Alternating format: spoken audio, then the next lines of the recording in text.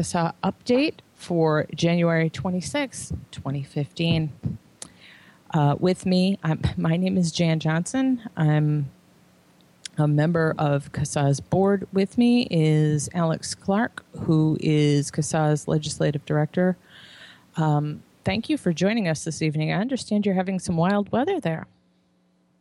Yeah, it's picking up. They're calling for 2 feet at some point tomorrow of snow. Oh, good Lord. That's crazy. Yeah. That's crazy for a major metropolitan area. So is there any good news on the horizon? Legislatively, have we had any real victories?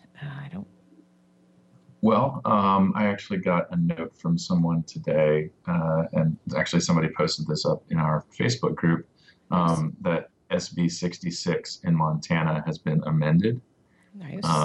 And I really I was taking the bus home, and I can only really read it on my phone, so I haven't combed over it. But it looks like they took the suggestions to heart and have changed the language in that. So it's no longer electronic smoking device. They're referring to these things as vapor products or alternative nicotine systems or devices.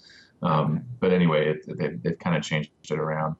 And I also didn't see anything in there about licensing or requiring vendors to get a tobacco retailer license. I'll have to confirm that, but it looks it actually looks like things got changed for the better. So wow, Montana, way to go! Excellent, way to go, Montana. Good job. And of course, also in that the people that are working on this have made friends with a lawmaker who is sympathetic to the vaping cause. So it sounds like they've got a friend in the legislature there that's willing to, help them out. And I got a hot tip that there's a couple more bills in Montana that we're going to need to keep our eye on. Oh, no. Well, I mean, once they start, they don't stop. What else is on the horizon, and what active calls to action have we got? Well, I'm working on getting, it took me longer to get home from work than I had anticipated. But we're going to be releasing an update for New York tonight. That is Assembly Bill 2595, which is an indoor use ban. There's some decent exemptions in here, which is kind of troubling because it makes it kind of a reasonable bill. Right. It provides an exemption for vape shops, and kind of a weird exemption for like expos. If you wanted to hold an expo, you can do it in a facility, but it can only happen for 2 days in one calendar year. If they're really not concerned about loss of tax money, that exemption shouldn't be in there, or loss of revenue, that exemption shouldn't be in there. So that tells me they know they're hurting themselves when they write these things. You know what I mean? Yeah. Yeah. Of all the New York bills, this is the least crazy, which unfortunately makes it probably the most threatening. Right. So, but yeah, and our message, of course, to members is, it might provide an exemption for your vapor shop, but thousands of other businesses would no longer have the right to set their own vaping policy. So, Alex, yes. I'm sorry to interrupt, but there's a local vape shop here. Well, not here, but local to me. Mm-hmm. But and it's in New York State. And one of the owners contacted me and said, "Jeannie, what do we need to know?" And other than for me to be able to tell them, here is the proof on the bill, You need to contact CASA. Was there anything else I should tell them?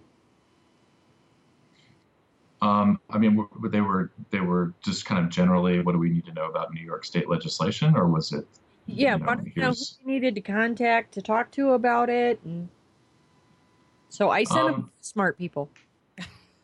yeah, board at CASA.org is, Jan, myself, and Julie all monitor that email. So if they have a specific question, absolutely send it through there. Otherwise, we try to do a good job of kind of summarizing the issues of these bills, on our blog. Yeah. Thank you. No, Yeah. So, yeah, board at CASA.org. If you have questions or something you think we can help you with, feel free. So that one bill in New York is less crazy. Is it less crazy than the Oregon bill, which is just Oregon is multiple crazies, and that's Oregon doesn't actually start its session until the 2nd, so we're still a week away from Oregon getting totally ramped up here. We'll have other things pop up before Oregon. Okay. They're not so cool. We're looking at Vermont and Connecticut have both introduced some very strange bills. Connecticut's really weird. Just in general, or no, the bills I've seen that they've introduced are very strange. The one really, really short one is odd, and then they've introduced a bunch of other ones related to just smoking. And I noticed Connecticut is planning to go after smoking in a motor vehicle with a child, which I don't know. Some of the cigalikes look a lot like cigarettes, so I guess that could. Well, of course, the state's answer to that is, if they were to pass that smoking bill, then of course they'd have to lump in electronic cigarettes because problems with enforcement. Yeah, you can't tell them apart at all. Yeah. Yeah. And that's a problem. Is Vermont doing their usual crazy taxation thing? I think it was last year they went for 99% of wholesale. That's kind of what we're waiting for confirmation on. Right now, we're just looking at a flavor ban, and Vermont is the strange one that is only allows for menthol flavor. It's not even the traditional tobacco menthol. It's just only menthol that's your limit in Vermont. Bye Vermont paper. Well, yeah, hopefully people will be able to see that that's an insane proposition. So, of course, and we're just holding off to see whether or not there's a possibility of tax getting included in this bill, or possibly another bill being introduced. So that's Vermont. And then, of course, Connecticut has another. Connecticut's even worse. They want completely flavorless. That's yummy. That takes away the whole. For a lot of people who switched and liked it, that takes away the whole reason for switching. Why bother? And especially if they're going to slap a punitive tax on it, why bother? I think the one thing you can take away from all this legislation is you can look at it, you can read it, and you can tell it's never really been about health. Yeah, I think some of this is also really depending on the state. And Montana is probably going to end up being a good example, at least with SB 66. I think a lot of these folks just don't know. They don't know enough about the products. They know they have to do something. They probably got, health lobby, parent type lobby people beating on their door saying, protect my children.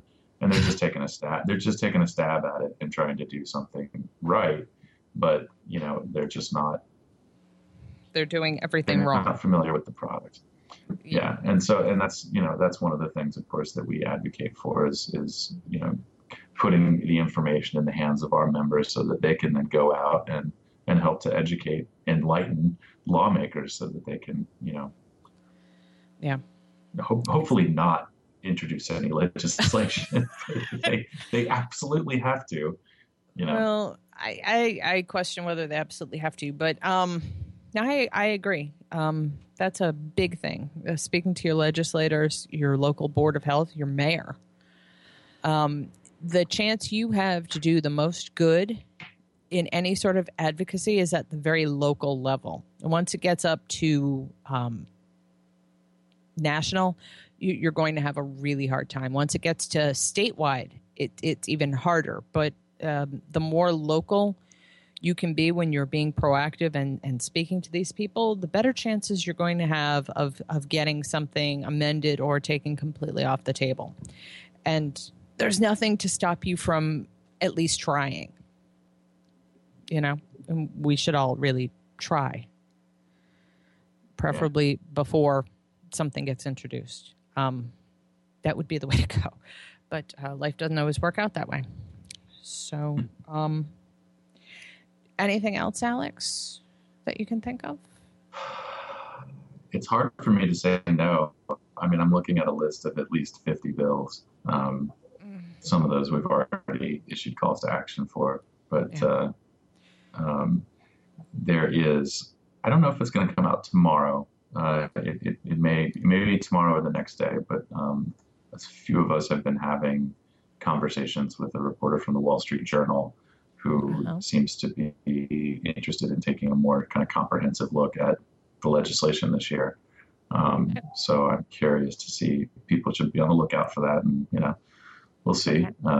Curious to see if that'll be a good article or not. Yeah.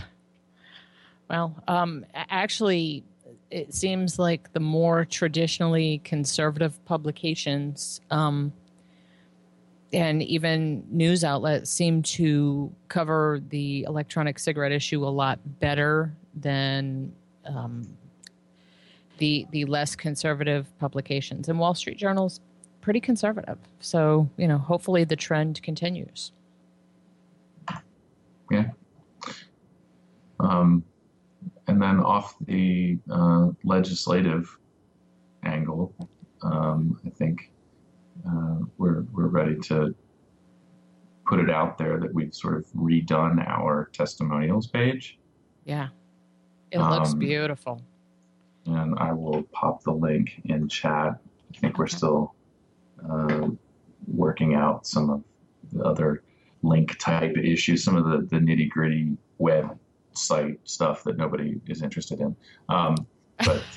So our testimonials project is back. It's easier to read and just a lot more accessible. So I think I can't remember the last count. We had over 3,000 people submit testimonials.